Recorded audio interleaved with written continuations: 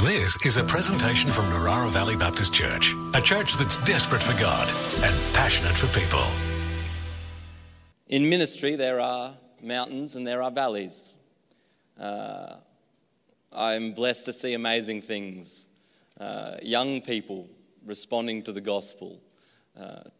Churches, people coming in here of all generations, worshipping together in community. People experiencing the grace and the love of God. Boy, are there mountains. But there are also valleys.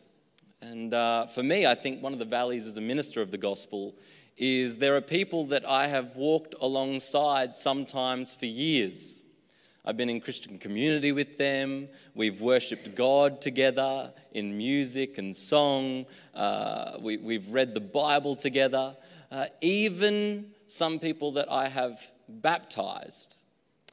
People who have been with me but are now no longer walking alongside me in this journey of faith.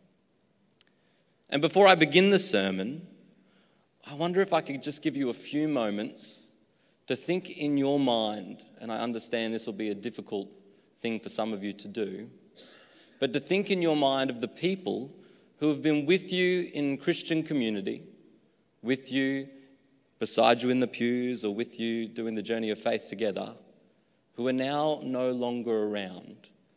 And I just want to give you a few moments, and you can close your eyes if you want, or just take a moment to think in silence about some of these people in your life.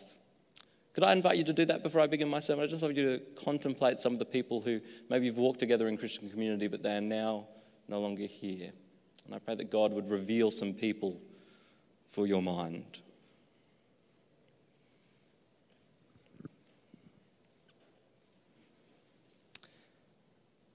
And perhaps it is multiple, or perhaps just an individual.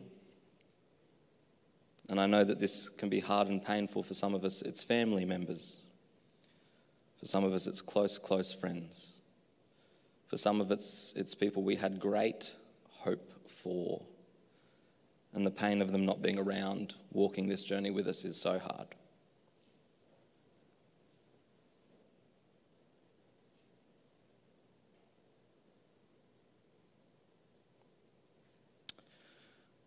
God, I pray for everyone in this room.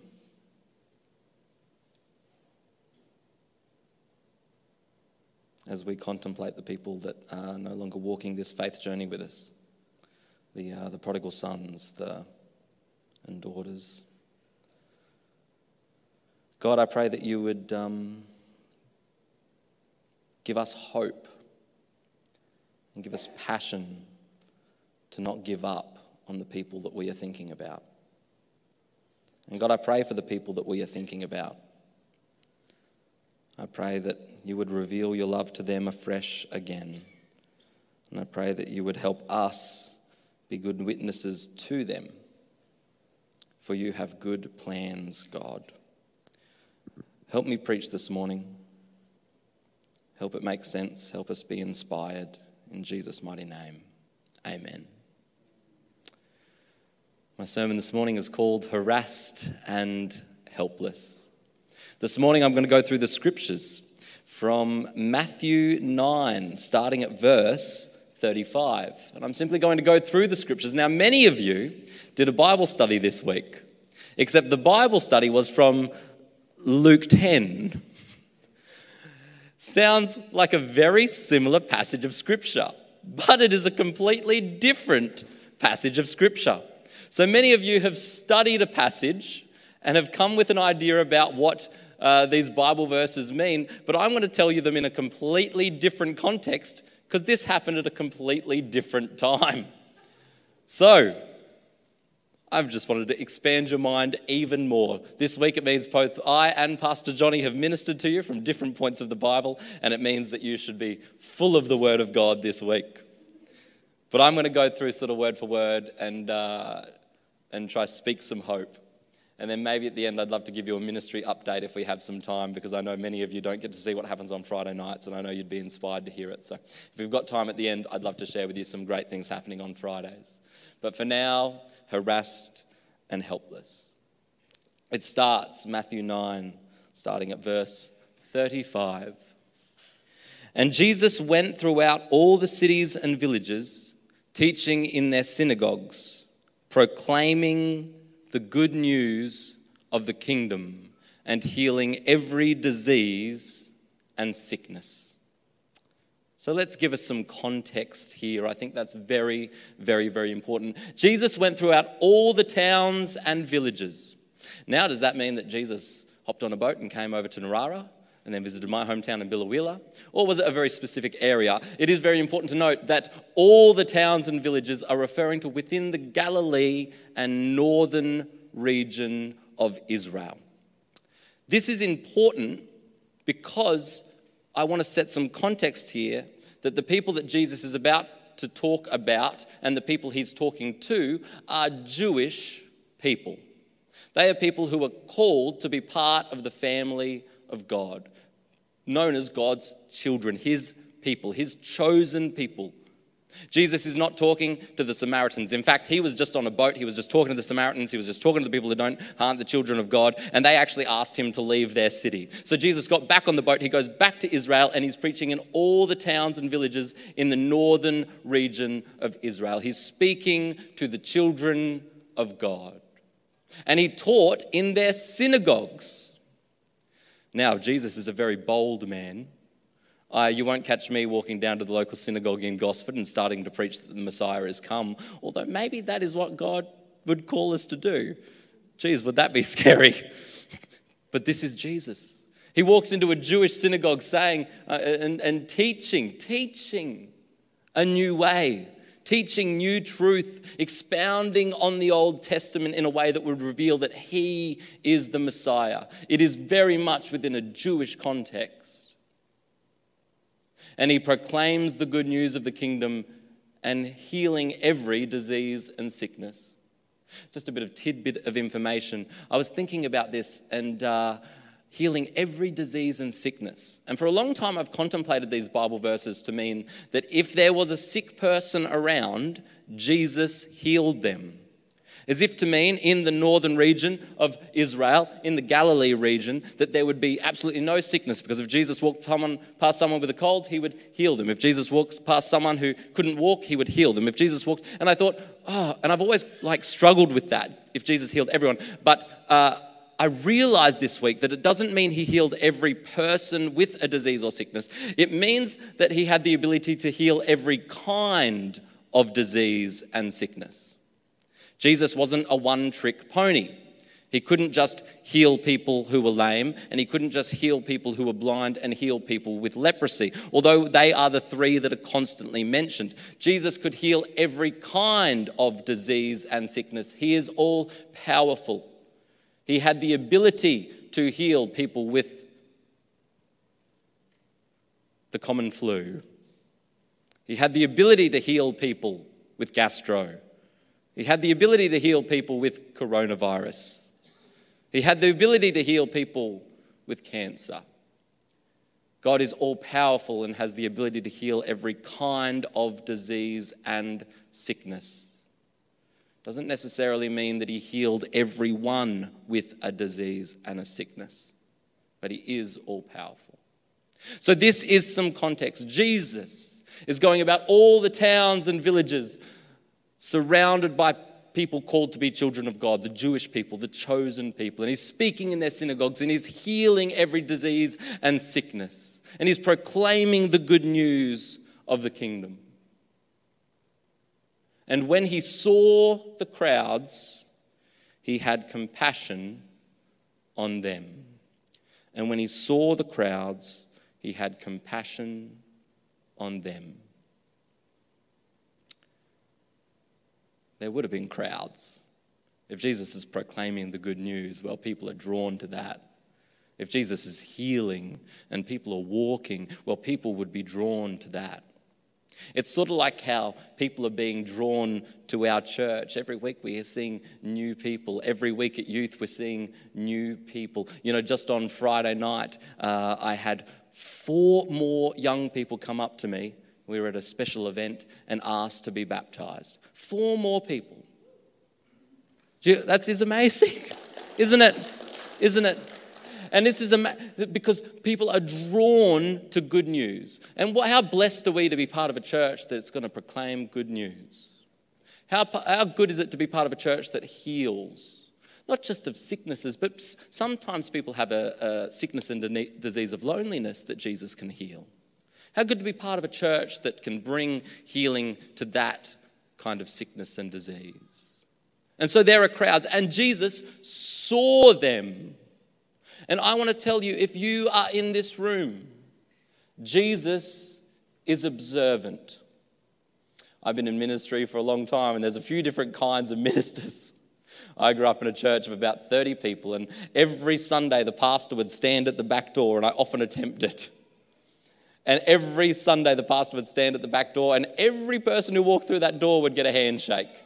And he knew every single one of their names. A lot easier with 30 people, so can you please show me grace? Some of you must be germaphobes because you sneak right past, and sometimes I'm trying to chase you down for a handshake. Straight to the back door. I used to love that. I used to love that moment. I've also been around pastors who like to sneak off to a green room to get their croissant and piece of pineapple.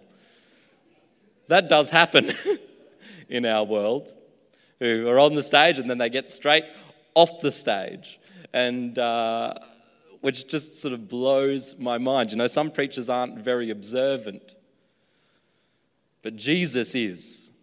Jesus is observant. He sees the crowds. He sees you. He saw the crowds, and he had compassion on them. For this sermon, I want this to be one of the biggest words that we contemplate today. This word, compassion. For some context, I want to give you the meaning of this word, compassion, in the Greek. Anyone want to take an attempt to read this out for me? Splagchisnomimeia. Sounds like some sort of Italian pasta. Splag. bit of spaghetti, bit of chorizo, bit of may. Okay. To be moved as to one's bowels. Hence, to be moved with compassion, to have compassion, for the bowels were thought to be the seat of love and pity. To be moved as to one's bowels. I don't know if any of you have ever been on a roller coaster and you travel up to the top and you're getting nervous, and then all of a sudden there's a big old drop, and can't you feel it in your bowels? That's compassion.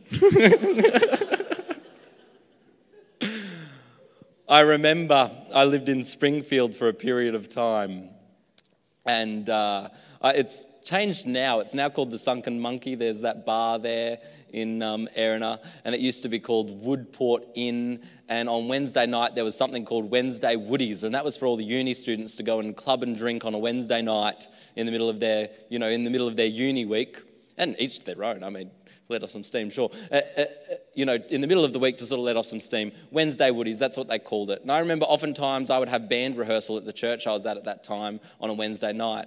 And so by around, 10 o'clock when you're leaving band rehearsal, you're driving past Wednesday Woodies to get home. And I kid you not, I cannot explain this. It must be some sort of spiritual thing. But I would drive past that venue and I would see the people lost and broken, crossing the street, very intoxicated. I thought, oh, this is so dangerous. And I literally would have a pit in my stomach. And I don't know if any of you have ever felt that pit in your stomach. But that's how I would feel. It wasn't even up here. It wasn't even up here in my mind. And I used to feel so much for even the young people in the church I was attending who would sometimes go to Wednesday Woodies searching for reason because they couldn't find enough of it on a Sunday. And I would have this pit in my stomach. That is literally what this verse is referring to be moved as to one's bowels. For the bowels in Greek thought were known to be the seat of love and pity. This is a visceral reaction. Jesus does not only just look out and see, he has a visceral reaction. He feels it when he sees the lost and the lonely and the broken. He saw the crowds and his stomach sank.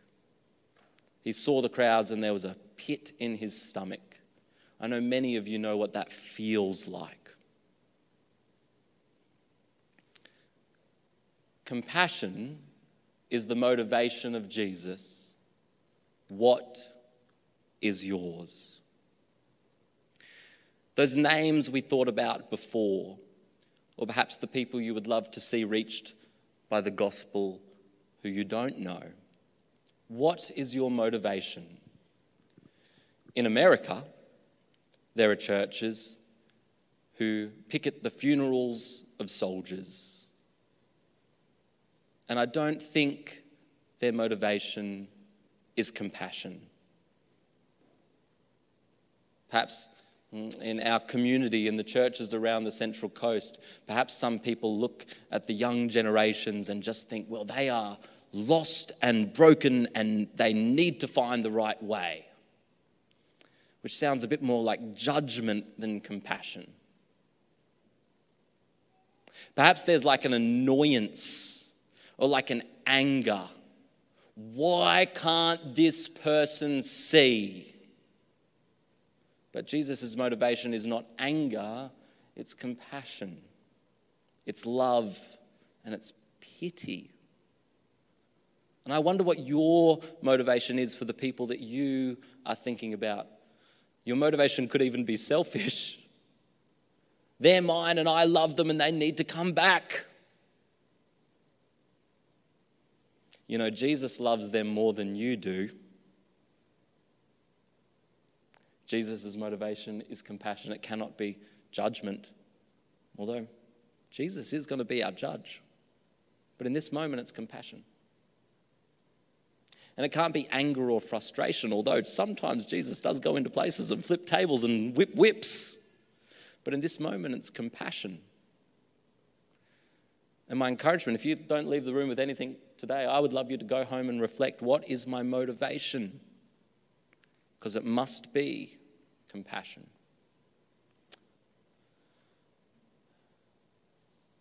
And he had compassion because the people he saw were harassed and they were helpless. So let me read again from the start to this point. And Jesus went throughout all the cities and villages, teaching in their synagogues and proclaiming the gospel of the kingdom. And when he saw the crowds, he had compassion on them because they were harassed and helpless. These seem like two simple words, but they pack so much punch. There is so much to learn about these two words. Let's start with the word harassed. The word harassed, scullo, means to tear apart, to lacerate, to flay, and to skin as an animal. To skin an animal, to harass. It was used figuratively to mean molest or maltreat, to trouble, to pester, to infest and to plunder. They were harassed. This is a big word. As it was used more and more in the Greek, it started to become just like a word that people would use to be like really annoying or really annoyed or really troubled. These people are really annoyed, really troubled, to the point where it feels like your skin has been torn from your body.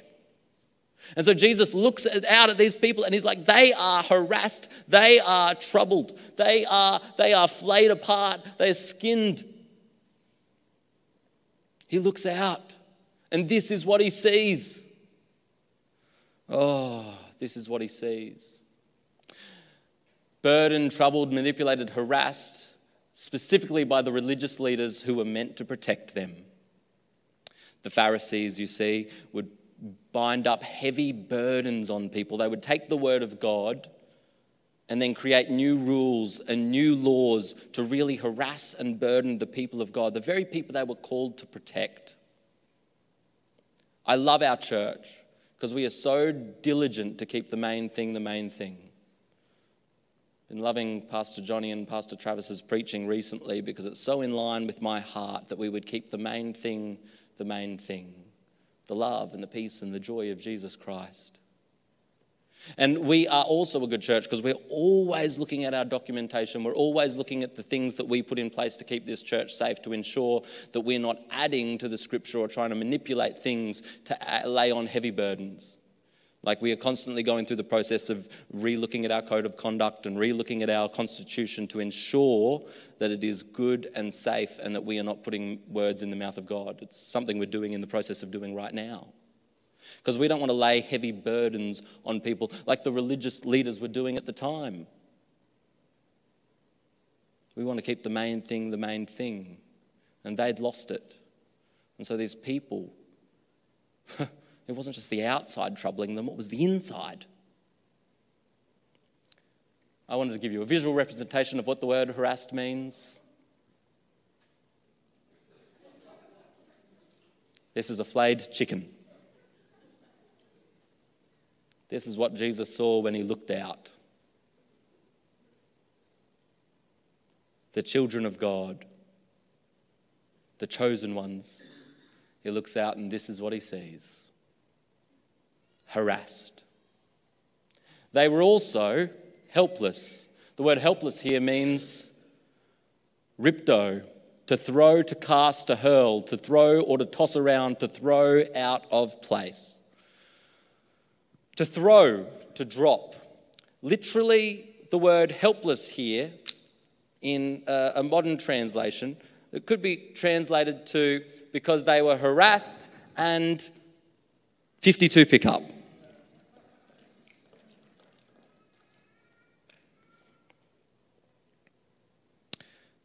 Scattered. Out of place. That deck of cards was once in perfect order. Ace through to king. Clubs through to spades. Beautiful, in a neat little box. But the children of God, well, they were helpless, cast out of their box, scattered, out of order, unable to get themselves back to where they need to be. They needed to be picked up. They needed help. They were just thrown around. They were dropped. They were tossed at random, scattered, fallen, unable to right themselves, sort of like a turtle on its back. Dropped. I wanted to give you a visual representation. I guess I've given you one with the... They were a flayed chicken and they were a dropped piece of toast. This is what Jesus looks out and he sees. There are people who have once walked with us in church, once walked with us in faith. And there are people who have been let down, perhaps by situations that have happened in their own life. Sometimes when you go through grief or trauma, any traumatic event, that can cause you to sort of step away from faith. Some people have been in a church and they've witnessed something inauthentic, or they've witnessed a Christian not quite be what Christians are meant to be, and that's caused them to feel harassed and helpless. And there's lots of reasons that people leave the faith, but Jesus is moved to compassion for these people, not judgment. He doesn't necessarily blame them. He has pity and compassion on them, which is it's a distinct difference. It's minor, but it's major. They're harassed and helpless, like sheep without a shepherd. We all, like sheep, have gone astray. Ba, ba, do, ba, ba. Colin Buchanan, one of the great worship writers of our time. I went back and watched the video clip for this the other day. Mate, watching a 40-year-old white man dress up like a rapper and sing about Isaiah 52:6. I tell you what, whoa. We all like sheep have gone astray. Ba, ba, do, ba, ba. Sheep are a constant analogy through the Bible. This wasn't just something random Jesus is saying when he says like sheep without a shepherd. This is a constant through line of the Bible. Constant through line of the Bible. The Bible's always talking about lost sheep, scattered sheep, broken sheep, sheep astray. Jesus is like calling it out, like, you know what? He was saying the word of God's truth. The sheep are scattered like sheep without a shepherd. But Jesus says, later in John, I am the good shepherd, and the good shepherd lays down his life for the sheep. We all, like sheep, have gone astray. But Jesus says, I am the good shepherd. The good shepherd lays his life down for the sheep. The people we were thinking about at the start of the service, well, they, like us, at one time, are sheep that have gone astray. But this I know, Jesus is the good shepherd. He sees them and loves them more than we do. And he sees them and he has compassion, like a deep compassion, because they're harassed and helpless. But he's the good shepherd. And he laid his life down for them like any good shepherd would do, just like he laid his life down for us.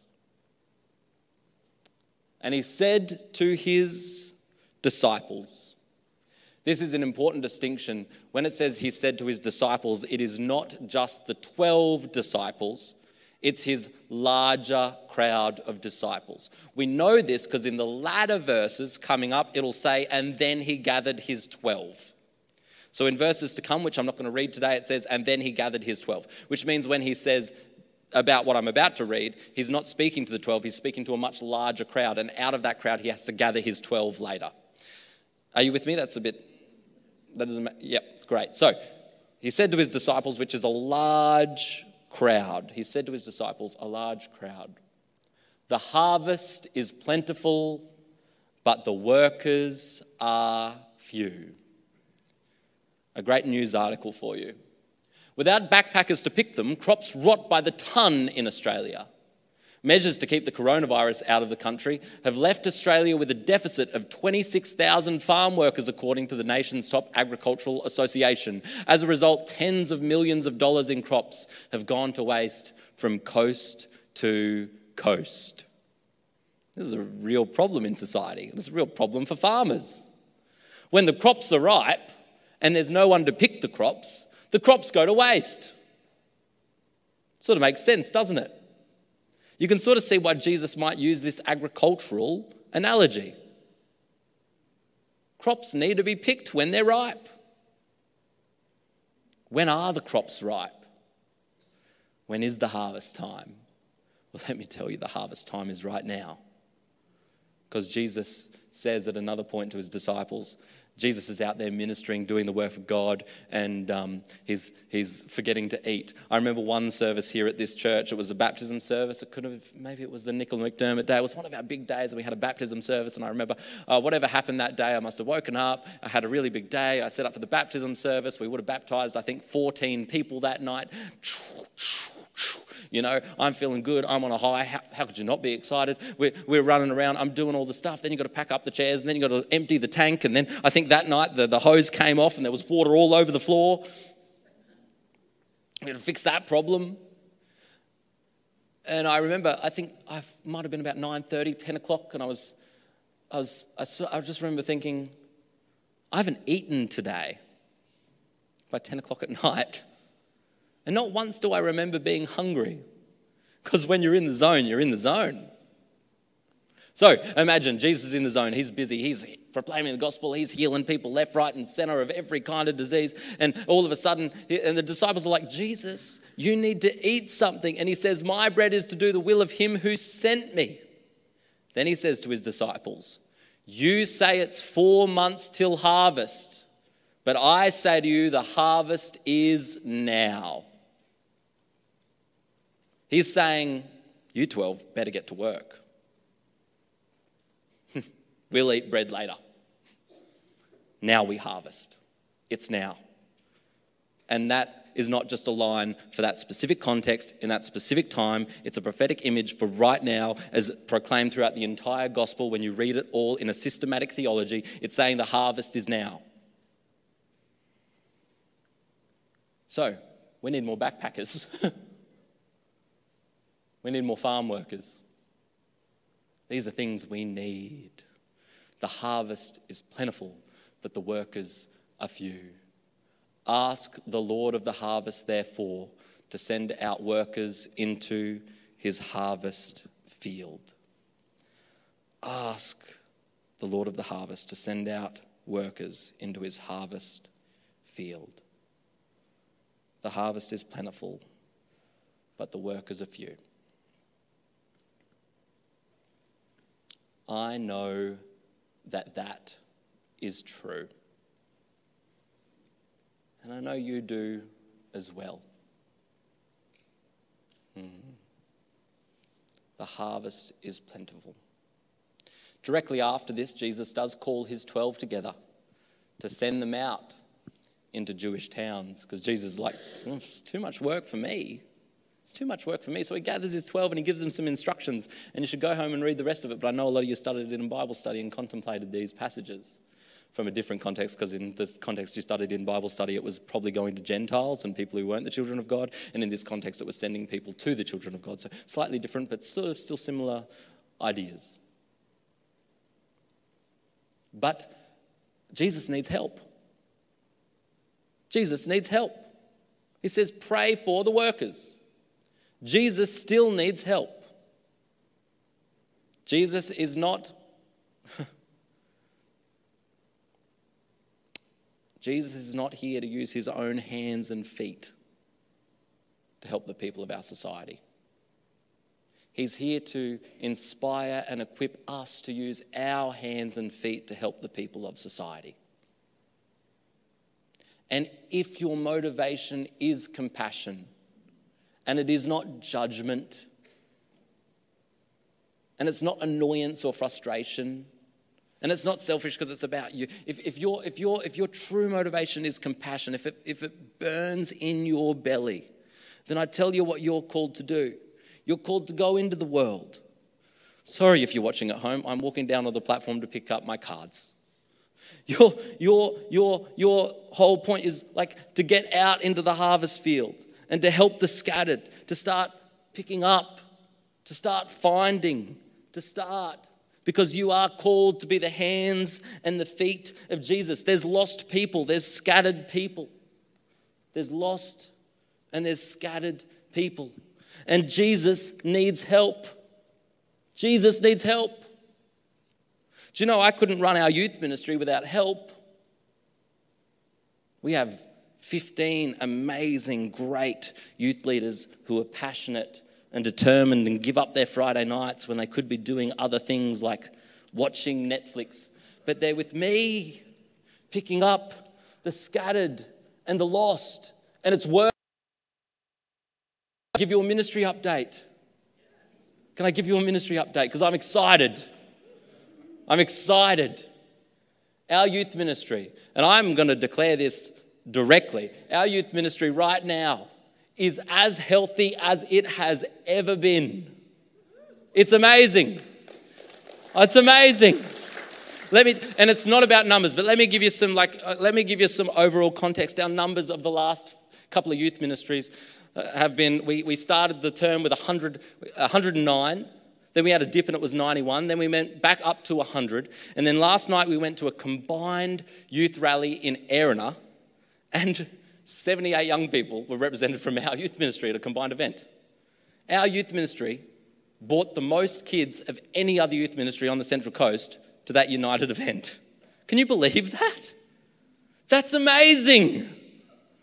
Our youth ministries is out here with wonderful youth leaders like Zach, my goodness, doing amazing things. It's healthy.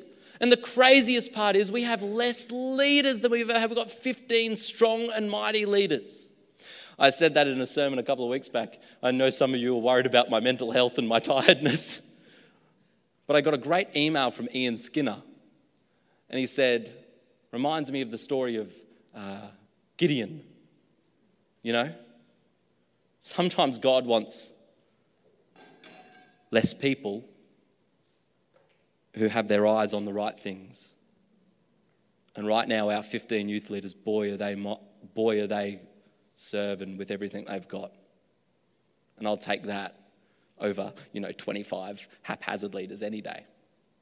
In saying that, if you're good in a kitchen, I would love to free up my youth leaders to spend more time with young people so that they can help gather and pick up the scattered. So if you're good in a kitchen, I would love some more adult volunteers with working with children checks who are willing to come into the kitchen and help cook every now and then. Because I tell you what, our youth leaders are doing good things. And how good would it be to have some faithful men and women of God who are older and wiser and who have done the journey. Oh, thank you, Claire. And would you continue, Claire, to do this in Brisbane or wherever you go? You couldn't help it, Claire. Are you moved with compassion for me? I'm just moved with OCD-ness. Moved with OCD-ness. You know, that's not a bad motivation after all.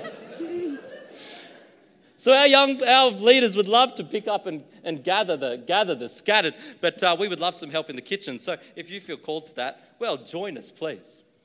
Because the scattered and the helpless and the harassed and the helpless need to be gathered and picked up and brought back to where they're meant to be. I truly believe that.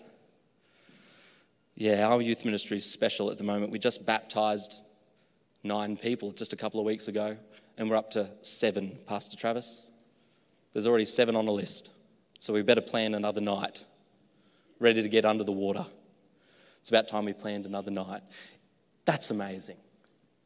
That's amazing. If you would so help me,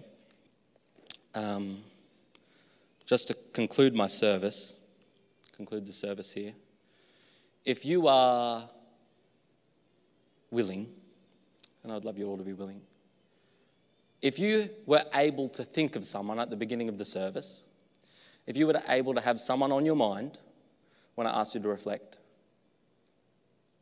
would you just raise your hand? I know I had someone on my hand. If you were able to think of someone.